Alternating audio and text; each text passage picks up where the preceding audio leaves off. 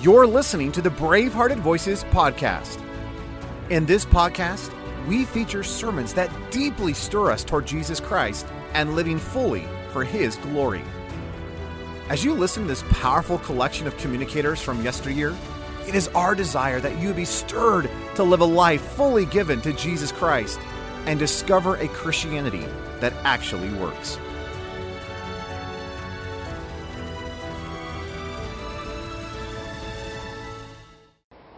I guess this weekend is a weekend for firsts. Everything I'm doing is a first for me. This morning was a first in giving a scripture-by-scripture presentation, not usually my style. And tonight is a first for me in speaking about the Christmas story.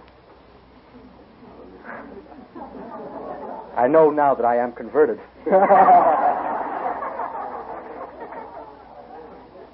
If there ever was an arch enemy of Christmas, who's that character from the Christmas tale? By Humbug, I used to say. Humbug. You know you're converted when the things that you formerly celebrated as being sophisticated and amenable to your intellect now become as old wives' tales, fables. And the things which you denigrated as being myths, like heaven and hell, angels and demons, now become utter realities. Now, the Lord enabled me to speak that in full in the debate with that professor. Hope you'll be praying for that occasion. Well, I think the Lord wants me to give you a kind of a survey of the first couple of chapters of Luke, in which the events of the birth of the Lord are described. I'll tell you the kind of tendency that I have. Whether it's Jewish or not, I don't know, but I think it's good. And that is, I always seek to find principles in the Word of God. I never will believe that anything that's stated in the Scripture is only mere history. I'm grateful for the history. It's enormous history. Great chronicles, accurate to the utmost degree. But isn't it like our God to take events like that, flesh and blood events, where the characters themselves are not aware that they are making manifest and unfolding and presenting to us God's endless eternal principles? Let's see how many of these we can find as we just peruse the Christmas story, which I know is going to suffer terrible onslaught in soon coming days. The merchants have their sleeves rolled up, and their feet have gone into the resin box, and they're ready, waiting for the first bell to ring. In fact, as we drove down here from Minnesota, we passed through a certain town. It was not yet Thanksgiving, and the Christmas decorations were already out. The itch is almost uncontrollable. I understand that they commemorate Christmas in Japan. Really? A Buddhist country. And that the workers receive an annual kind of a pay bonus so they can do their Christmas shopping. And Christmas trees are the rage, although there's no spiritual content whatsoever. So whether we're talking about circumcision, baptism, or any of the holy things of God, it does not take a wily Satan to make it so popular and hygienic and approved that it's robbed of its entire spiritual content. So I guess I'm going to be guilty for a cliche tonight when I say, let's bring Christ back to Christmas. If I keep up like this, I'll be joining the Republican Party.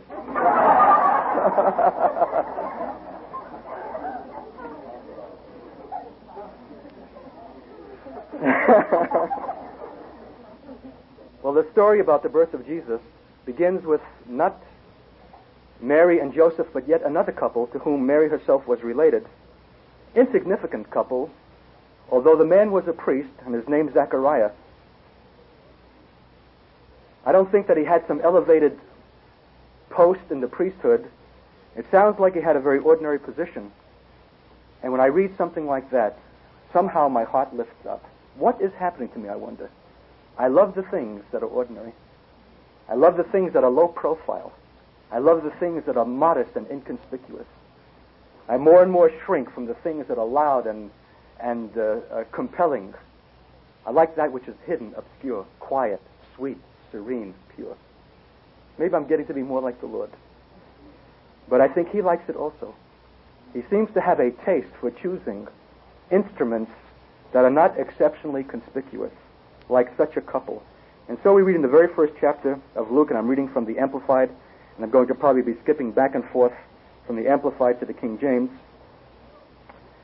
that in the days, in the 5th verse, in the days when Herod was king of Judea, there was a certain priest whose name was Zechariah, of the daily service of Abia, and his wife was also a descendant of Aaron, and her name was Elizabeth. And they both were righteous in the sight of God, walking blamelessly in all the commandments and requirements of the Lord. But they had no child, for Elizabeth was barren, and both were far advanced in years. I think in the King James, it's expressed in a little juicier fashion. It says they had no child because that Elizabeth was barren, and both were now well stricken in years. Have you noticed the frequency of God's use of barren couples? Abraham and Sarah, Isaac and Rebekah, was it? Barren, stricken in years. This is an encouragement for many of us sitting here and throughout whole of Christendom who have never appeared to be exceptionally fruitful. Now, I don't want to make fruitlessness a principle, but it may be that God has reserved you for only one profound divine act. And it's not yet come. Although you have been righteous in all of the commandments of the law, walking pleasingly in His sight, He's reserved you for something special, and you have had all along to face the stigma of fruitlessness. Hey, you should be bearing fruit. How many have you converted? I used to work for an organization where you had to give an account of how many tracts you distributed and how many house calls you made. That's how much the numerical mentality has infected the children of God. But I tell you, children, there's a mystery here, and I'm developing a taste for the mysteries of God. A certain respect, I'll say a reverence, for something that God shows here, which has to do with the bringing forth of His Son. I spoke this morning about revealing the arm of God. To whom is the arm of the Lord revealed? How is the arm of the Lord made visible? How is it made manifest? And we know who that arm is. So what we're reading here is a chapter that is not only a chronicle of an event, but I believe is for us a pattern of anticipation of how it is that God's end time and final Son shall be brought forth. Out of barrenness, stricken with years. I think by and large we've been a reproach in the world, right? I remember that the kinds of things I used to say about you before I was a believer. Oh, your Sunday potluck suppers, and sitting in churches with your bonnets on, and your little clinics and other kinds of harmless activity. I would politely yawn and clap my mouth and look elsewhere for where the action is. You were a reproach. You were doing nothing distinctive. You weren't shaking the earth. No great things emanated from God's people. But I believe that He reserves His best and deepest in the places that are obscure, in the couples that are barren and stricken with years, and from them He begins something that has to do with the final revelation of His Son, the light to lighten the Gentiles, and the glory of the people Israel. You know what I like about this guy, Zechariah? It says in the 8th verse, "Now while on duty, serving as priest before God in the order of the division, as was the custom of the priesthood, it fell to him by lot to enter the sanctuary of the temple of the Lord and burn incense." And in the 11th verse, "And there appeared to him an angel of the Lord standing at the right side of the altar of incense." I'll tell you what I like about this. I like the visitation of an angel when a man is on duty. I just had a long-distance phone call today from a young Jewish brother who's the head of a little flock in Brooklyn, sick to the teeth with his ups and downs and his risings and fallings and wanting to come to the cross and not knowing how. And he wanted to ask me if I thought that it would be a good thing for him to take 3 weeks off and fast in some remote place in Vermont. I said, why do you need that? Why can't you find the cross in Brooklyn in your own apartment? We're always looking for some romantic place where the exotic or the exceptional events of God are to take place.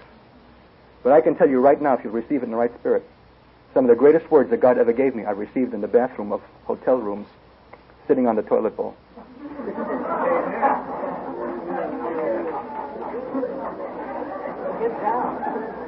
Well, I lost a few there.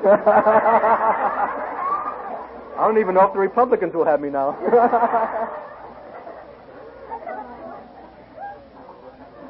I don't think this is an accidental visitation, children. I think it was the perfect timing of God for the revelation for an angelic messenger to come while a man was on duty. I have a great respect for men.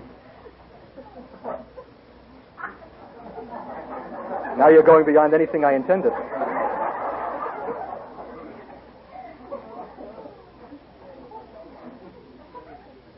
Have you noticed how much there is in the walk with God that is monotonous, everyday, routine, unexciting, drab? There are a lot of us who are waiting and living for those peaks from excitement to excitement. But I'll tell you what God is doing to us in Minnesota. He's cutting us off at the path and blocking every escape route. Amen. And we're learning to live with each other in everyday circumstances that are completely ordinary, and in that to find the glory of God in each other. Hallelujah. We're getting closed in, people. And I'll tell you, when the oil crisis came, I was one who shouted, hallelujah. If for no other reason than this, it'll put an end to our charismatic ball games. The frequency of our conventions and conferences and clinics is a universal scandal. And we've scraped the bottom of the barrel so to find a speaker every month for every meeting, and bright personalities that will draw the crowd, that it's become almost showbiz. I'd rather that we lived tighter and closer to the vest, that we would have such exceptions rarely, and God himself would be the one to invoke it. They wouldn't be conferences and conventions, they would be holy convocations. And God would establish them where he will and bring his mouthpieces and his audience. And I believe that that day is coming when we're going to be cut off at the path. And a lot of us who have lived from entertainment to entertainment and diversion to diversion and distraction to distraction, even within the things that are Christian and charismatic, are going to find ourselves bored to the point of insanity. There are young people sitting around here who have grown up in the transistor generation and don't even know what it is to walk in the street without a transistor radio clapped to their ear. And if there's anything that'll drive them up the wall, it's silence. Well, I have an appetite for silence. Be silent and know that I am God. I have an increasing desire for the things that are ordinary, commonplace, routine, and I'm seeking in those places for the glory of God. And I'm thrilled beyond speaking that it pleased God to send an angelic messenger to a priest who was doing his ordinary job while he was on duty. Look at the detail that the Lord gives. In the 11th verse, there appeared to him an angel of the Lord standing at the right side of the altar of incense. Now listen, children, let me ask you a question. You think that there's a word in this book that's out of place? Is there a piece of punctuation? Why did God go to the lengths to give us the information that the angel stood at the right side of the altar of incense? You know why? Because God saw the end from the beginning and saw that in the 20th century there'd be a whole world of skeptics who would deprecate angels and demons alike. But he was utterly specific and even gave the location at which the angel stood, lest we have some airy notions about angels and we would likely say, as some are saying, well, that's just a construct. That's biblical rhetoric. This wasn't actually an event. This is just the way they expressed themselves in that generation. Well, I'm telling you, Berkeley graduate that I am, that a priest by the name of Zechariah had an angelic visitor. I believe in angels. Somebody sent me a tape of an angelic being who was supposed to have attended a meeting of mine in Louisiana. And 3 women were interviewed on that tape. And what a remarkable day they described. And at first I was skeptical. I thought, well, you know, women and... probably an exaggeration. But you know, when I finished listening, I was persuaded that they were right. They picked him up as a hitchhiker, and they said his clothes were very ordinary but immaculate, pressed, neat.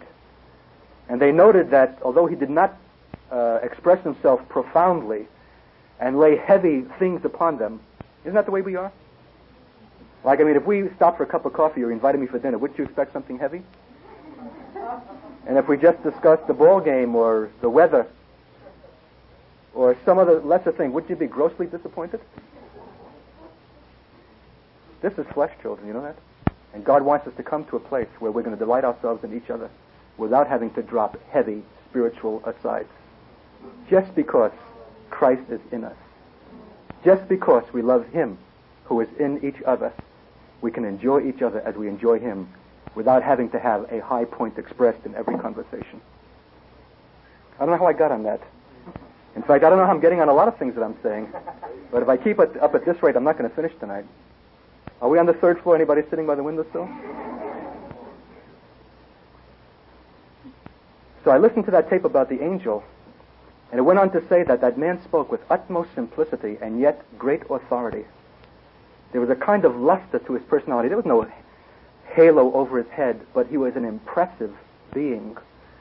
And somehow they persuaded him to come to the meeting at which I was speaking, and he sat in the back of the room, and to my great relief, it said on the tape that he was nodding his head in approval as I spoke.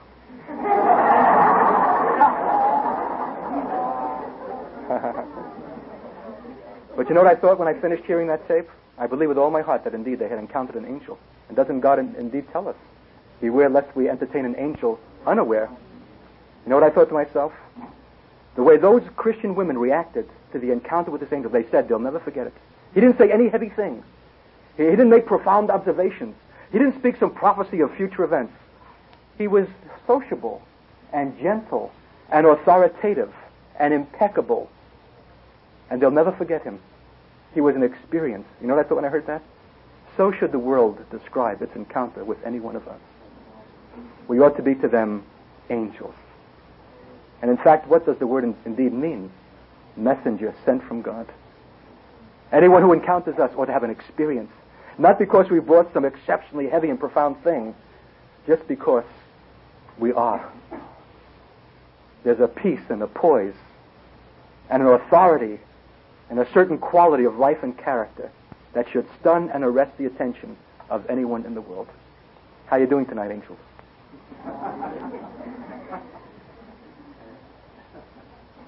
It's interesting, Zechariah's response when the angel appeared. When Zechariah saw him, it says, he was troubled, and fear took possession of him.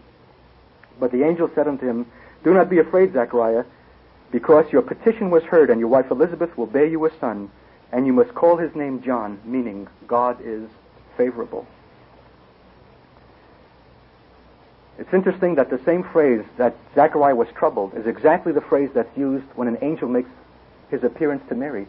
She was troubled, it says, and she wondered what manner of communication this was, that the angel should say to her, thou hast found favor with God. I think that what this really means is that both Zechariah and Mary were so startled, felt themselves so undeserving of an angelic visitation, that they were absolutely dismayed and thrown for a loss. There are a lot of us who think we deserve such visitations. And when is it that God's going to get with us and give us that revelation which should have come long ago?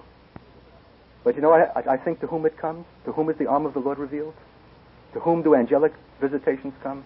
To those who don't have the slightest suspicion that they have any basis for deserving such a thing at all. Troubled, startled, taken by surprise. Me? Your petition was heard, it says in the 13th verse. How does it say that in King James?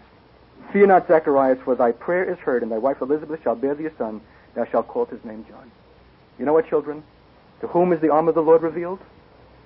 How is God's Son brought forth? Through those who pray without ceasing, though stricken in years, still expecting one day that there'll be answer. What a couple this is. No wonder that they were select and chosen of God to have part in the great drama which is now going to be celebrated, and not too happily, in the world. And he goes on to describe, after his name shall be called John, thou shalt have joy and gladness, and many shall rejoice at his birth. For he shall be great in the sight of the Lord, and shall drink neither wine nor strong drink, and he shall be filled with the Holy Ghost, even from his mother's womb. And many of the children of Israel shall return to the Lord their God, and he shall go before him in the spirit and power of Elias, to turn the hearts of the fathers to the children, and the disobedient to the wisdom of the just, to make ready a people prepared for the Lord. Let me ask you something. Would you like to be barren all your life long, that you might just have something to do with the production of one such as this?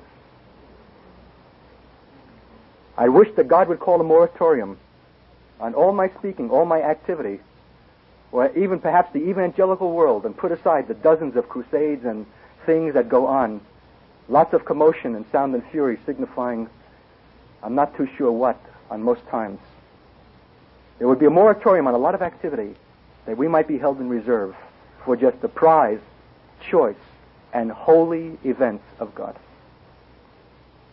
I've always somehow been a little bit freaked out that after some of the most choice speaking of God's servants at full gospel events, for example, that rather than let people take the word home, dwelling richly in their hearts, that somehow before the end of the speaking and the time of leaving, they're required to do charismatic calisthenics. Up, down, sideways, leap, jump, and all the rest of that. And we just don't know how to dismiss an audience and let them go and take the word with them. Too much activity, too much commotion, not enough rest, not enough quiet. I want to wait for the thing that is perfect and choice and has its origin in God only. Because when that one comes, he'll turn the heart of the fathers back to the children.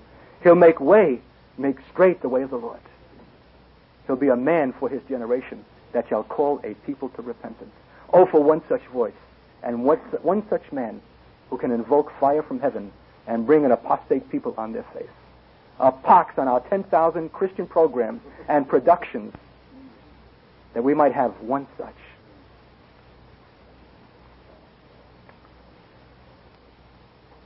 Well, that's how it began.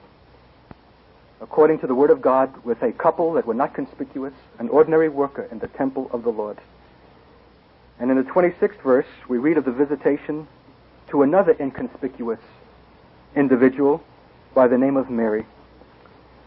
In the 6th month, the angel Gabriel was sent from God unto a city of Galilee named Nazareth, to a virgin espoused to a man whose name was Joseph of the house of David, and the virgin's name was Mary. And the angel came in unto her and said, Hail, thou art highly favored, the Lord is with thee, blessed art thou among women. And when she saw him, she was troubled at his saying, the exact same response as Zechariah, and cast in her mind what manner of salutation this should be. And I can just see this girl saying, do you mean me? She wasn't just a virgin physically, children. She was a virgin spiritually.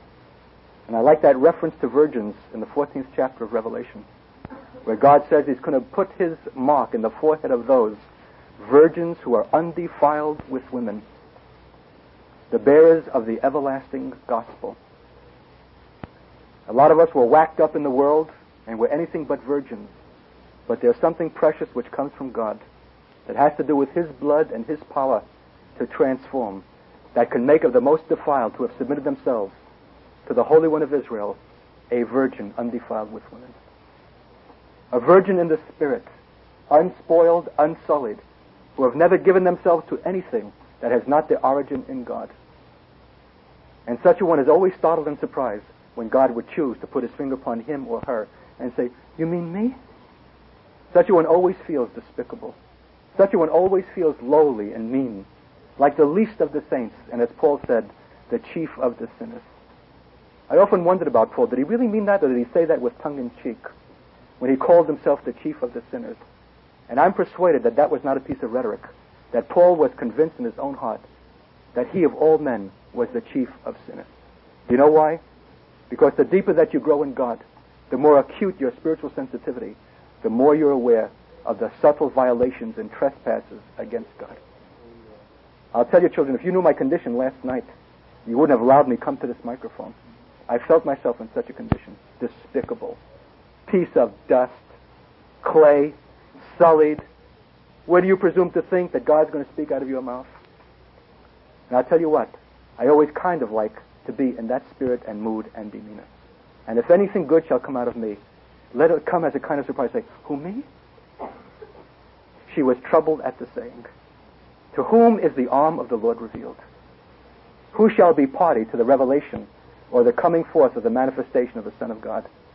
But one who is utterly taken by surprise when an angel shall say, you have found favor with God.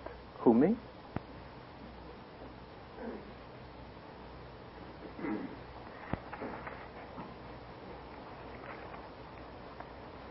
It says in the Amplified, when she saw him, she was greatly troubled and disturbed and confused at what he said, and kept revolving in her mind what such a greeting might mean. such an unsophisticated one. She never thought herself to be anything conspicuous, or that God even had her in his eye. And the angel said, "Do not be afraid, Mary, for you have found grace, free, spontaneous, absolute favor, and loving kindness with God." Whew. What is the qualification for finding such favor in him? We're getting the strangest kinds of correspondence. I was afraid about this message tonight because I don't want to insert anything biographical, lest you think that Katz is getting inflated. But we're getting a strange kind of mail of late, where people tell me that when they begin to pray for us, that they experience the love of God in such an unusual measure that they can just feel the love exuding out of them and through them toward us. However tired or distressed or disconcerted they are, when they begin to raise us in prayer, we never had letters like that before. People are coming to me and say, "You don't know how God loves you." We never had people talk like that before. And I think it's something like coming into increasing favor with God. Something to do with a Jewish heart that's tenacious for God, that will not allow itself to be compromised, that will not allow itself to be sullied, that will not involve itself in any kind of evangelistic thing because it sounds groovy. Waiting, willing to be inconspicuous, unseen, unheard, except God open the mouth and do the speaking, wanting only thing that's pure that comes from heaven. God's wanting a people in whom he can find increasing favor, because from such a people as that, he's going to bring forth a son. "Listen, you'll become pregnant and you'll give birth to a son, and you shall call his name Jesus." How many of you would have leaped and clicked your heels at that announcement? When you're a maiden of Israel and you know that the penalty of being found pregnant out of wedlock is death by stoning. Now, I'll tell you, there'd be a lot less fornicating in our generation if we were still following the Old Testament biblical practices of taking that one found not to be a virgin and bringing her to the doorstep of her father's house. Why his house? Because he had the responsibility for providing the spiritual atmosphere in which chastity could be retained. And there all the men of the community would participate in stoning to death the malefactor. How would you like an angel to tell you in such a generation and in such a context, "Oh, you're going to be pregnant"? Let me ask you a question tonight, ladies. How many of you would have volunteered to be substitute in Mary's place? The stigma, the reproach, and even to this day, filthy tongues are still continuing to wag to accuse Mary of having fornicated with a centurion. Thousands of years after her passing, her reputation is still being dragged through mud.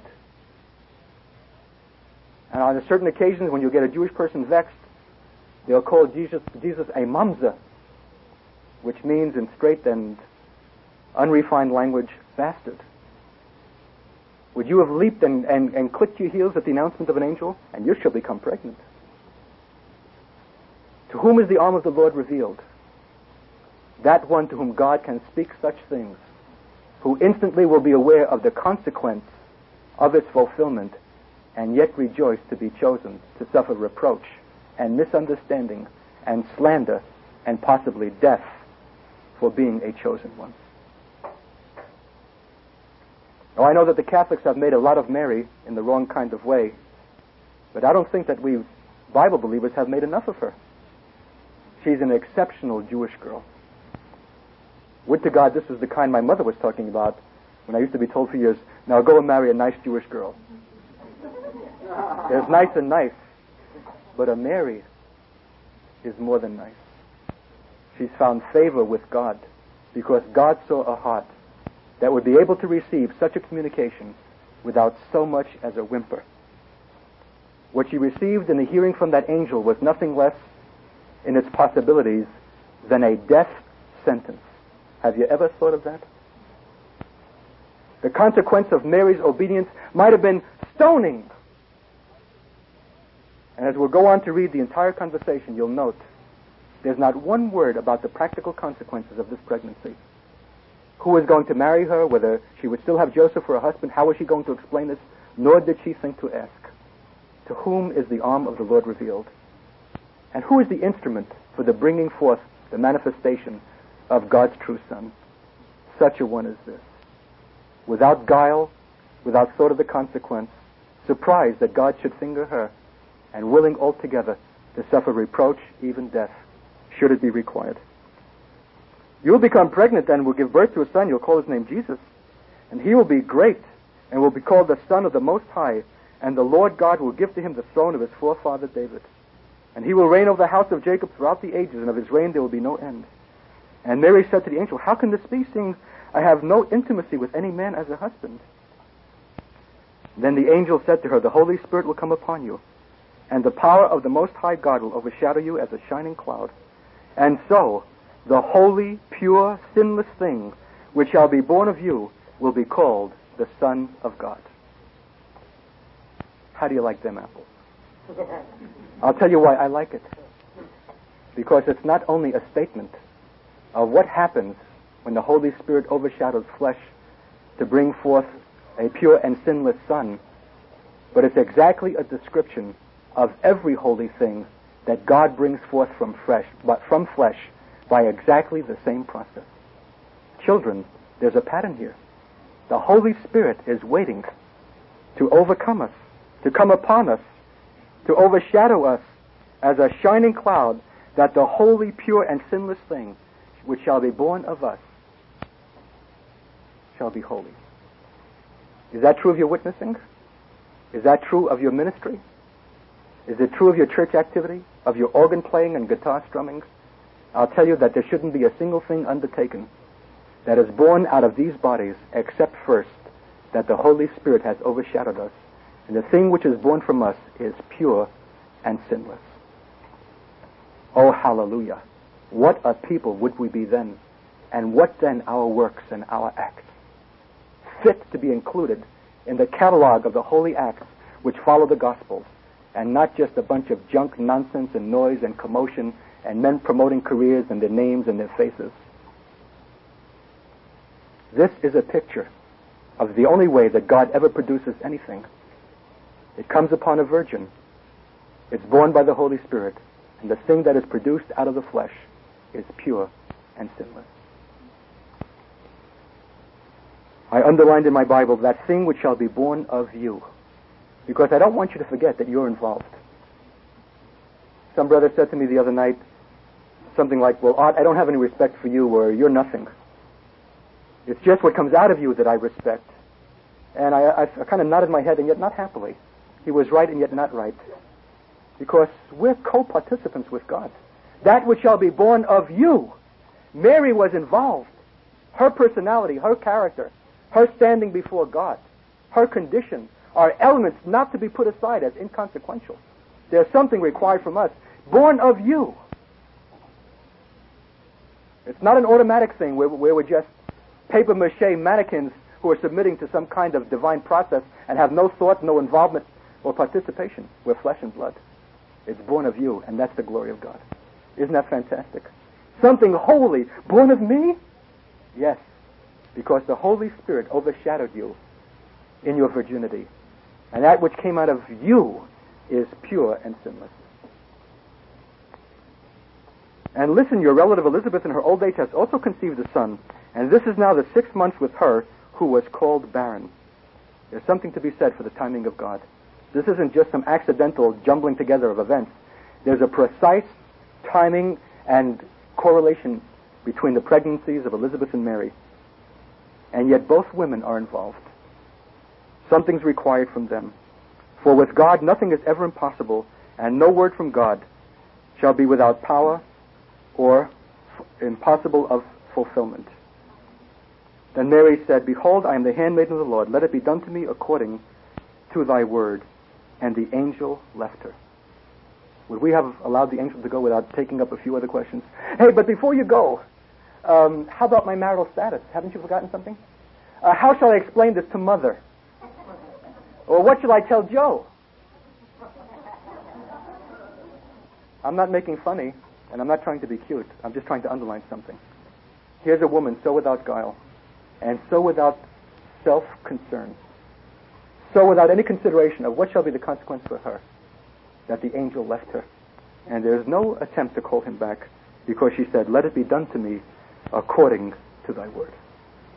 Oh, I tell you that the angels in heaven rejoiced, and God's heart palpitated for the hearing of that simple statement from a Jewish girl, "Let it be unto me according to thy word." How he yearns to hear the exact same statement from many of us. Lord, whatever it is you ask, wherever it is you'll have me to go, whatever it is that you shall require, whatever the reproach, the suffering, the misunderstanding, the slander, the death, it may not be physical, it may be of embarrassment. Let it be unto me according to thy word. To whom shall the arm of the Lord be revealed? To such a one as that. Oh, you've wondered why it is you've had no visitation of God? That's why. Come back to a virginal state and come away from your own self-consideration and fear of consequence and be to God as this maiden, and you'll be amazed at the kinds of visitations that shall be forthcoming. Not a single question about her own status or future. How shall I be provided for? What does this mean for me? Let it be to me according to thy word. And so we read that Mary arose in the 39th verse and went with haste to the hill country to the town of Judah. And she went to the house of Zechariah, and entering it saluted Elizabeth. And it occurred that when Elizabeth heard Mary's greeting, the baby leaped in her womb, and Elizabeth was filled with and controlled by the Holy Spirit. Whew. Now what do you think that was? Just a coincidence? Or was something ignited in the womb and in the life of this elderly woman stricken with years when this young virgin came in who was barely pregnant with the Holy One of Israel? You know what I think, children? We have a pattern here far beyond our understanding. You know what I'll tell you what I hunger for. I want to come into a room and not say a word. And just something that's in me, a presence so dominant, so sacred, so unspeakably holy, that something is going to happen to that other person in the room with me. It shall not even require a speaking. And the only historical thing that I can think of that in any way resembles this was that incident when Finney, in his tours of New England, came into a textile mill, and he was shown about the place, and as he approached a woman who was working at a machine, she looked at him, and as he came closer, she began to tremble. And as he came even closer, her tremblings were violent. He had not yet said a word, and she came even closer. She collapsed and sagged like a sack of potatoes and fell at the base of the machine and cried out to God for repentance and was saved. Not so much as a word came out of a holy man's mouth, but a presence. When I think of our slapdash techniques and methodologies, our accepting Jesus and our pleading with multitudes and talking about the benefits that will be derived, if you'll only do so much as do him a favor, I get sick to my gut. And the answer is plain and is forthcoming. Where are the Finneys of our generation? In the absence of holy men who can bring a woman to her knees by the presence of God in them, we have no alternative but condescend to methodologies and techniques. Oh, pitiful people, woe is us. God forgive us, and enable us so to walk and to be such a one as this, that the mere coming into a womb makes an unborn thing leap up by the power of the Holy Spirit, and a woman enter into the fullness of God's glory. I'll tell you, when I think of my own Jewish people and the job that Satan has done, talk about a job. 2,000 years of fiendish and diabolical twisting of facts, poisoning of the name of Jesus, persecution and reproach, forced conversions and exiles, that I could not so much as speak the name of Jesus. It was so the bone in my throat to the day of my conversion. Such a job has Satan done. And now when I meet my own kinsmen, how many times must I stand before them in university experiences and just be for them a dartboard and let them discharge their venom, their anger, their bitterness, the things that are congested and built up, that are generations and centuries old, that need to be relieved and exuded before there can be any godly transaction with them. I don't even begin to talk. Let them look at me as arch enemy and foe. Let them say I'm worse than Hitler. Let them see me as a paid missionary and spew all their and vent all of their bile. And when it's discharged, then maybe we can talk about the things of God. But I know that no clever device is going to do it. No technique, no skilled reasoning. But you know what I want to see? and with my own mother especially. Why has it taken so long? 11 years, and yet she has not given up her ghost. Still struggling to avoid the implications of what has happened to her son. Still unwilling to recognize that one who cursed, who smoked like a chimney, who pursued the opposite sex, who railed and raved and poured forth every kind of incitement to revolution, that somehow that son who no longer smokes, no longer raves, who prays, fasts, is in the Lord's service, has somehow met the God of her fathers. She's not yet persuaded. But I'm waiting and patiently seeking that God shall be Christ so formed in me that the day will come when my mother shall see me next. And I'll not have to hock her. I'll not have to harangue her with scriptures. But something is going to leap up and be born unto salvation. I want to ask you a question tonight, children.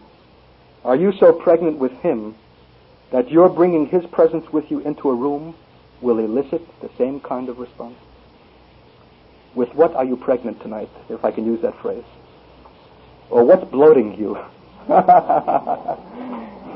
Is it food, vanity, ego, self-indulgence? Or are you pregnant with the presence of a most high God? That the very coming into a room with another person makes something to leap up in that one. May God so impregnate us by His Holy Spirit. Maybe a lot of us haven't minded a little peck on the cheek, and it's quite enough, thank you. But we've not been willing to be that intimate that we might be impregnated with Him. There may be some in this room who are waiting for just such a release. Pent-up prisoners.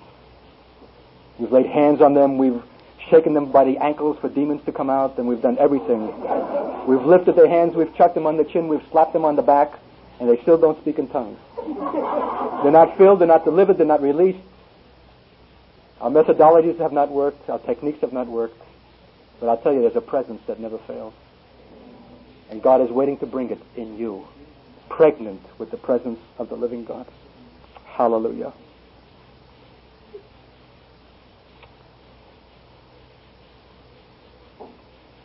And it occurred when Elizabeth heard Mary's greetings. The baby leaped in her womb, and Elizabeth was filled with and controlled by the Holy Spirit. And she cried out with a loud cry, and then exclaimed, "Blessed, favored of God, above all other women are you, and blessed, favored of God, is the fruit of your womb. And how have I deserved that this honor should be granted to me, that the mother of my Lord should come to me? For lo, the instant the sound of your salutation reached my ears, the baby in my womb leaped for joy." What shall we say of this? That as the mother leaped, the baby leaped, that the mother and the baby are one. Mother and child are one life. So much so, that holy thing that was being formed in her is so consonant with her own life and her own nature that both responded to the presence of God. Blessed, happy to be envied, is she who believed that there would be a fulfillment of the things that were spoken to her from the Lord. You know, that's pretty poetic language. I would even go so far as to say that it's eloquent. Hard to believe that a simple Jewish elderly woman could speak like that. Most Jewish grandmothers that I know don't have that kind of prose. But isn't it amazing what the Holy Spirit can do out of the mouth of one for whom He has the whole control and possession? And then we hear from Mary, who is a simple virgin. Mary said, "My soul magnifies and extols the Lord. My spirit rejoices in God my Savior. For He has looked upon the low station and humiliation of His handmaiden. For behold, from now on all generations of all ages will call me blessed, and declare me happy and to be envied. For He who is mighty has done great things to me. And holy is His name, to be venerated in His purity, majesty, and glory. And His mercy, His compassion, and His kindness toward the miserable and afflicted is on those who fear Him with godly reverence, from generation to generation and from age to age. He has shown strength and made might with His arm. He has scattered the proud and haughty, and by the imagination and purpose and designs of their hearts. He has put down the mighty from their thrones, and exalted those of low degree. He has filled and satisfied the hungry with good things, and the rich He has sent away empty-handed without a gift. He has laid hold on His servant Israel to help him to espouse His cause in remembrance of His mercy, even as He promised to our forefathers, to Abraham, and to his descendants forever." I don't know if you've ever noticed this, I think that this might well be the mightiest and most eloquent poetry to be found in the entire Holy Writ.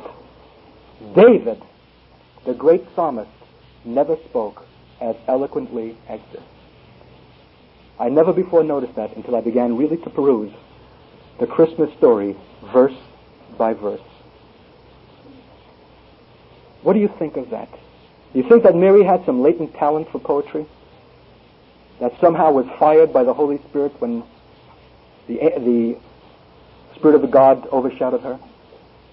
Or is this an illustration of what can come forth from the simplest, most innocuous, unpromising vessel of whom God has the whole possession? What an inspiration.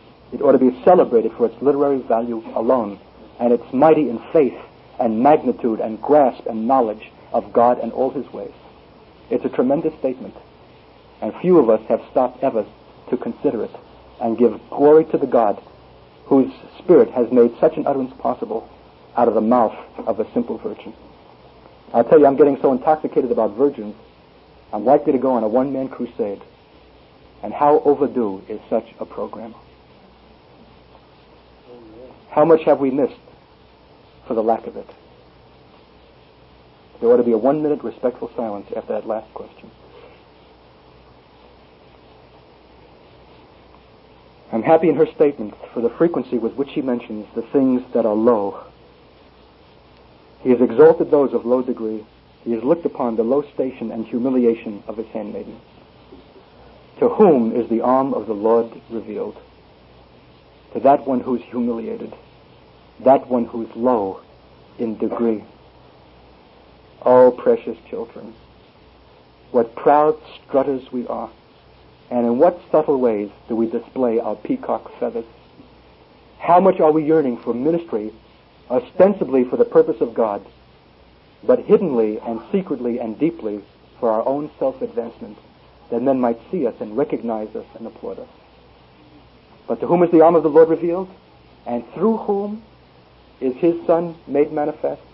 Through one of low degree. He looked upon my low station and the humiliation of his handmaiden. He has put down the mighty from their thrones and exalted those of low degree. No wonder the Jewish people missed the coming of the Messiah. He just absolutely contradicted their every expectation.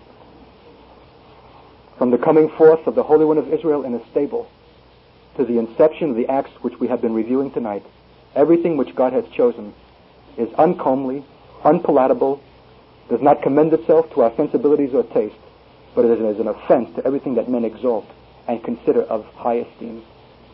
Barren, stricken with age. You know what that meant for a couple in that generation? It was a reproach to be childless, because they believed that somehow you must have been sinning, that God did not favor you with offspring. What a reproach for one who's a priest. And they carried that reproach all their life long, and God never bothered to explain to them why. Well, I'll tell you, children, I've had a little dealing at the hands of the Lord, and in fact, if I had not, I'd not be here now, because it's my only qualification before you. God has brought something out of my life and out of my mouth that's pure and holy and sinless. But you can't believe the rage that it occasioned in others, Christians, waiting to mob me and to flay the flesh off my bones for the thing that came out of my mouth. And I was so innocent, I didn't even know what they were getting excited about. I only spoke about a eunuch for Christ's sake. You just hit men below the belt and see their reaction. Whew. There were a couple of grandmothers there that wanted to join the noose party too, who saw their sons and daughters standing and wanted to be grandmothers. And in my great innocence, I wasn't even asking for actual commitment to being a eunuch. I was thinking only in spiritual terms, but I wonder now if you can really separate it. But at any rate, they were enraged. And I hadn't gone 5 minutes when some man grabbed me, saying that he was a Jewish prophet, and that God had told him that I had confused the people of God, and that I should take the microphone and make a public apology while there was still time, before 6,000 people. And I went, gulp. Hey, can that be right, Lord? I fasted 2 days for this message. I locked myself up, talk about eunuch, for all the good I've done my wife and all the socializing I've done, She might just as well have not come to that conference. I wouldn't talk, I wouldn't chat, I wouldn't eat. I was locked in with God, only that I should have his mind, or he should have mine. And this is what came forth. And that precipitated a series of circumstances that sent me into exile, literal exile, out of the country. And for 6 months I would not take a meeting. You can't believe a more tortured man, broken, groaning, distressed. God, did I miss you? Could I have missed you, Lord? After 2 days of fasting and prayer and seeking your face, knowing the significance of that occasion, and 6,000 people in the audience, and it's being taped and it's going out over the radio, if I've missed you under such circumstances and preparation as that, when have I ever known you? And if I can miss you then, how shall I ever be sure that I shall not miss you in the future? I didn't just say to the Lord, Lord, take ministry away from me. I said, take me away. I'm not better than my fathers. Take my life. And for 6 months I groveled and groaned and was ground to powder. And you know what? There wasn't a God to say, that's okay, R.T.D. You were right on all the while. Silence from heaven. You say, what kind of God is this? He's a God who knows what it takes to bring forth holy things. And he'll never use anything that's exalted. No flesh shall stand in his presence. And if he's preparing a mouth for holy proclamations, you can be sure that the possessor of it is going to be ground to powder. And not just once, but again and again and again. Oh, you want to enter into ministry? I'll sign you up right after the meeting. You want to be a public speaker? Groovy, huh? Here's the principle, children. If there's going to be a son revealed, it's going to be out of those who are of low estate, who know humiliation and have received it at the hand of God. Because he exalts those of low degree. Some of my friends came from Berkeley for these days of meetings, and they said, Art, you didn't seem especially happy to see us. Not because I don't love them, I do. It's because I was expecting on the first night of those meetings, last night, terrible humiliation. I was expecting to be devastated. I was expecting to crumble and fall to naught. I was expecting to be tongue-tied and choke and sputter, and nothing would come out of my mouth of any consequence. I was mixed up. I was in a terrible mood. I couldn't unravel my spirit. I was bent. I was pushed out of shape. I couldn't get it together. I couldn't find the mind of the Lord. And they had to come to witness that debacle. And I came to this pulpit fully expecting that that would be the case. And fully expecting that, then God performed something that I think might have been a little holy. Are you willing to pay such a price? Think it's groovy to be a public speaker and have ministry?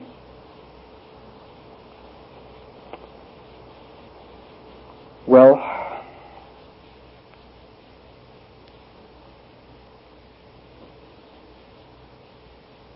Mary remained, it says in the 56th verse, with Elizabeth for about 3 months and then returned to her own home. I wonder what they did for those 3 months, these two Jewish girls. An old woman, stricken in years, with a gargantuan stomach. Can you picture it? No wonder it says that she hid herself. You know what, children? Isn't that something like a picture of the body of Christ? We're so ungainly. We have nothing comely to show the world. We're not hot shots. We're not so well-appearing that we can make a splash. But somehow in our hiddenness, with our ungainly stomachs, there's something gestating there. There's something being formed there that God is going to bring forth in a soon coming season that's going to be holy, holy, holy. Are you willing to be ungainly? Have to hide yourself? But I'll bet those two pregnant women for those 3 months had an unspeakably rich time together. Oh, the fellowship. Oh, the communion. If at the very sound of Mary's voice, the infant in her womb leaped up with joy, what then had they experienced in the 3 months of continual fellowship with each other?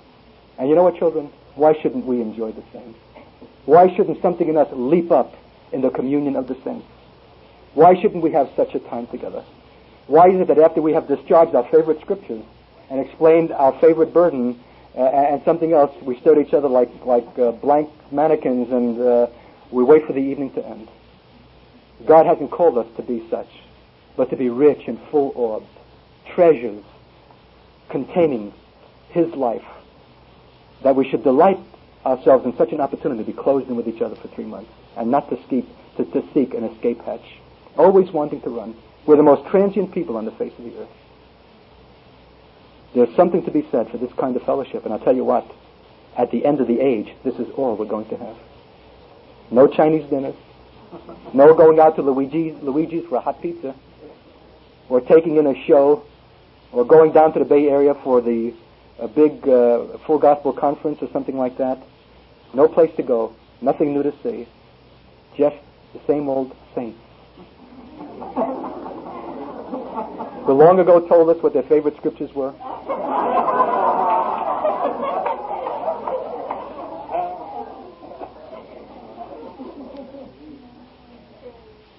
I pray that it shall be for us the joy and the delight, a rich thing, unspeakable, that it was for these two women. And I'll tell you what, I speak as one who has had the first taste of such glory, because we meet every morning at 7:30 in the dining hall of our little place there in Minnesota, so remote you can't even find it on the map. Just a ragtail collection of souls. A Jewish brother who is a kind of a misfit, a Nebuchadnezzar, a Nebush, if you know what that is. The kind that even a mother finds hard to love. Ungainly, awkward, never had a girlfriend, never went on a date. Shy, doesn't know how to speak to people. You know what we're seeing? That one is coming. That one is beginning to open like a flower. That one is beginning to exude a fragrance. He's becoming a delight. As we say in Yiddish, he's becoming a mensch. He's becoming a person. God is putting him together. He's being made whole because he's in an atmosphere with other saints, meeting each other face to face, praying, seeking the face of God, reading out of the Scripture, talking, conversing about ordinary things, and ending every morning with communion. Of all the times that I've dreaded communion, having to take it like with white-lipped obligation, gritting my teeth, here we go again. Okay, cat, fix your religious face. It'll only be over in a minute. Holding the grass and the bread in a room with 300 strangers. I can't explain to you the joy of being in a circle with those whom I know intimately and love, and I know by name, breaking bread and taking the cup of covenant together. Hallelujah. That must have been something of what Mary and Elizabeth enjoyed, and something for which God himself is preparing us if we have a heart to receive it and to go on with the Lord. Well, came the day that John himself was born. The 57th verse, now the time that Elizabeth should be delivered came, and she gave birth to a son, and the neighbors and relatives heard that the Lord had shown great mercy on her, and they rejoiced with her. And it occurred that on the 8th day, when they came to circumcise the child, they were intending to call him Zechariah after his father, but his mother said, not so, he should be called John. And they said to her, none of your relatives is called by that name. You've never done that before. And they inquired with signs of his father what he wanted to have him called, who was silent for 9 months. God had taken from him the power of speech. How many of us could stand that? Boy, I'm full of observations and things today. But God has done something wonderful for us. He's given us the privilege of meeting some German saints whose style of life is altogether different from anything that we know in the States. Maybe a lot of us would say pietistic, contemplative. Where's their evangelistic program? But they meet 3 times a day for prayer, for supplication, for a lost world, for the people of God, for the forming of his body. They have a burden for the reconciliation of a fragmented body of Christ. And you know what they do, these silly people? After they meet 7 o'clock every morning, from 7 to 8 and have communion, the next hour, their breakfast hour, is taken in silence. You can't even so much as say, pass the butter. Nothing breaks the silence. And on top of that, they'll have something like 3-day periods. My secretary, Kathy, is there now. And she began with a 3-day period of silence and almost went out of her skull. Because God was talking to her in that silence and revealing things to her. And the first thing she wanted to do was share it.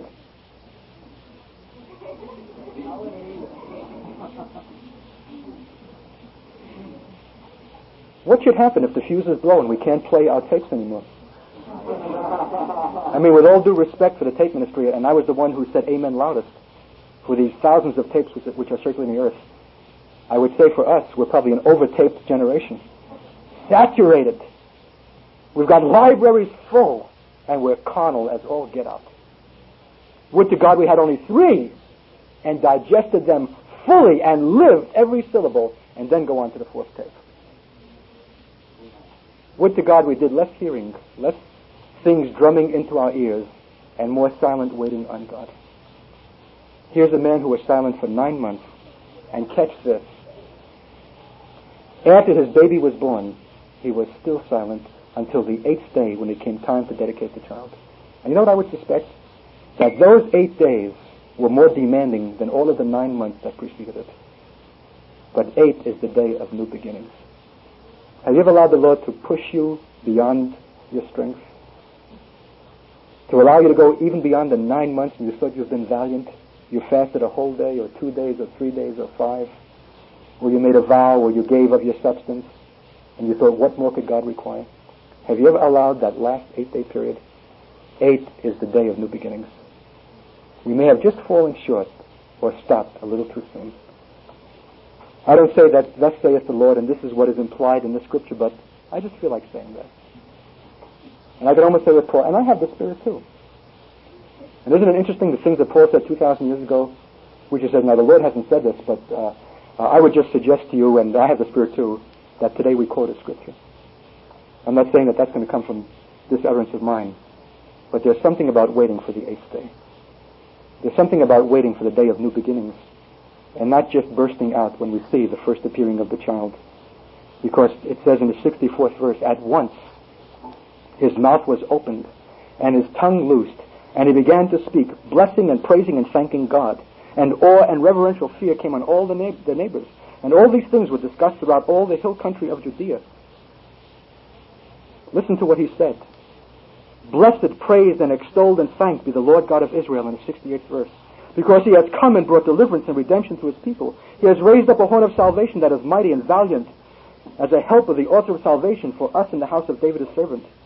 This is as he promised by the mouth of his holy prophets, from the most ancient times in the memory of man, that we should have deliverance and be saved from our enemies, and from the hand of all who detest and pursue us with hatred, to make true and show the mercy and compassion and kindness promised to our fathers, and to remember and carry out his holy covenant, to bless, which is the more sacred because it's made by God himself.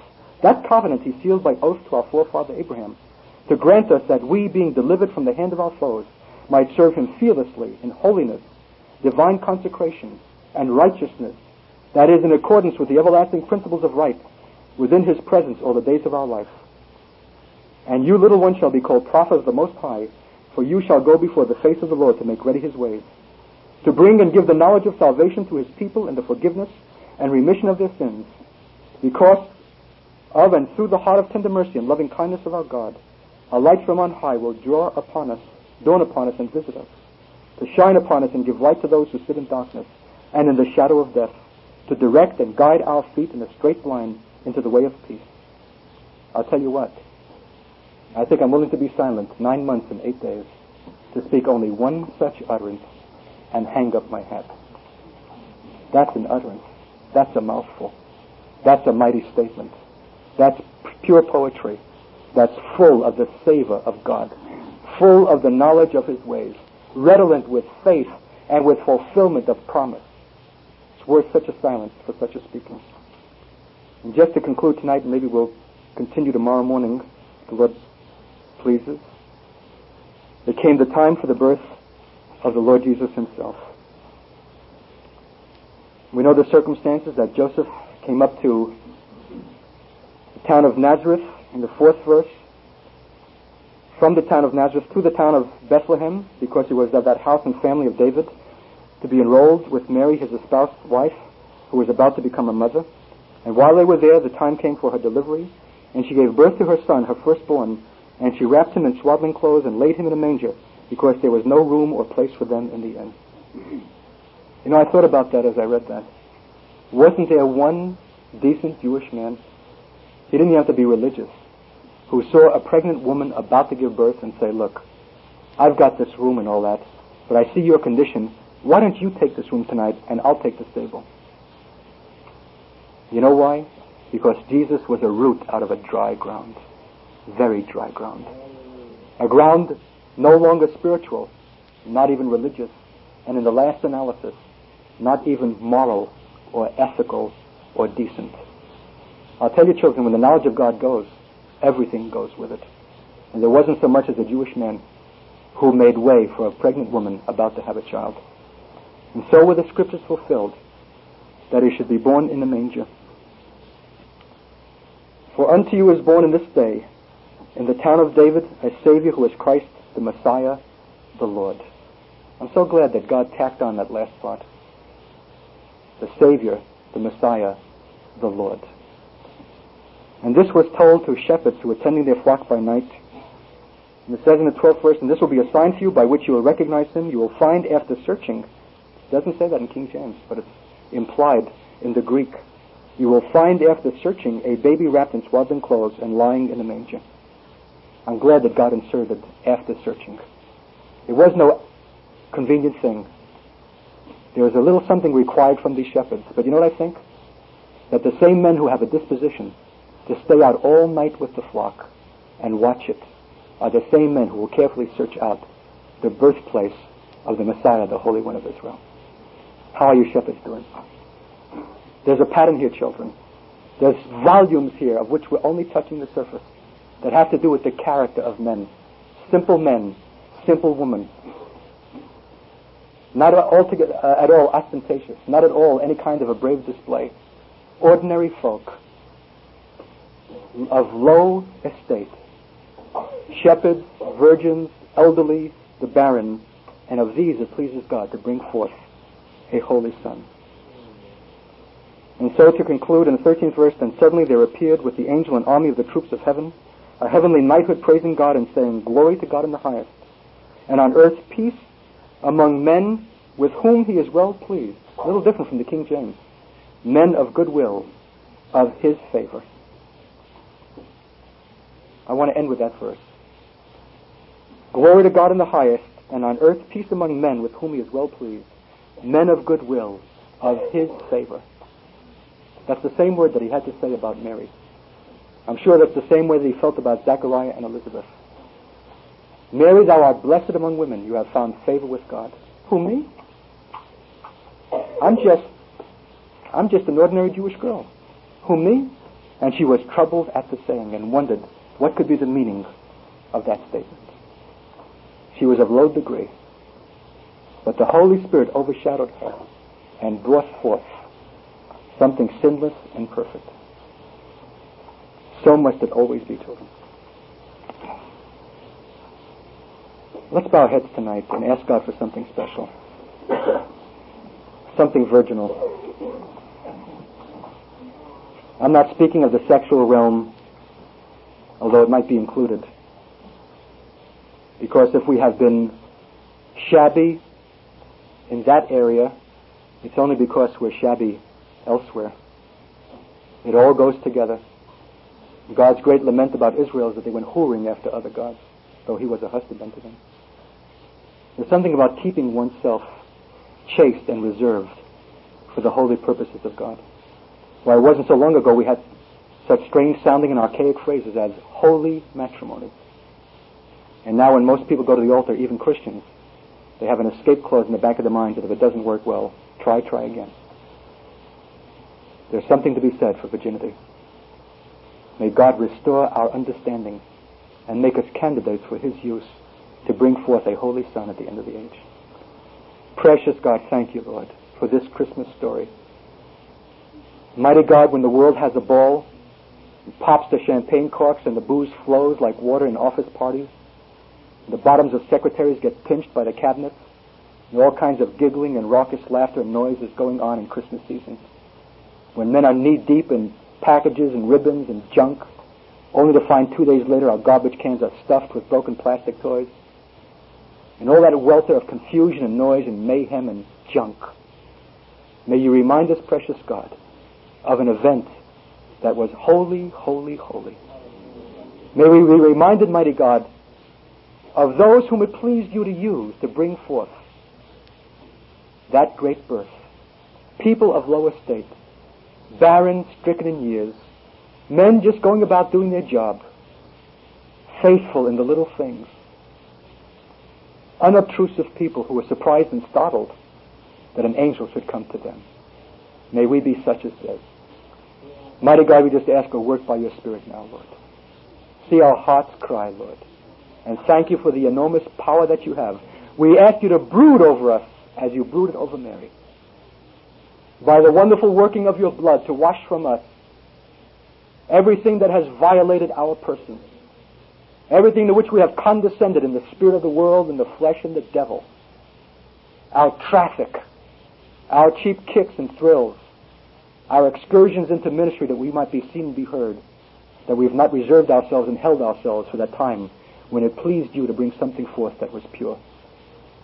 Wash it all away now, Lord. Purge and purify. And now, by your same holy presence, we ask, impregnate us. Deposit in us, mighty God, anew and afresh, a holy seed. Almighty God, and may it grow, may it well up, may we be enlarged with the presence of the Most High God in the inner man, that the day shall not be far off, that we who have come back from our missionizing and evangelizing and witnessing, frustrated and defeated, will rejoice and leap when only for the coming into a room there shall be a release of the Spirit of the life of Christ Jesus because of the presence which we carry. Seal to our hearts, Lord, all of the holy principles that you have inserted in the great story of the coming forth of our Messiah, our Savior, and our Lord. And if there be so much as one here who has never, like the shepherds, carefully sought him out that they might find him in the least expected place, in the stink of a barn, may there be that discovery today, tonight. May there be something born in a heart, in a stable, may it be seen as filthy, but made holy because of that which will be born in the calling upon that name which is above every name. Bless this night and this speaking, seal it to our hearts, and help us from this day forth to walk quietly before the Lord. Help us to revere the silences. Help us to take delight in the saints. Help us, mighty God, to rejoice for the small things, in the obscure things, and the hidden things, because that's where your holiness and your glory is. In Jesus' name we pray.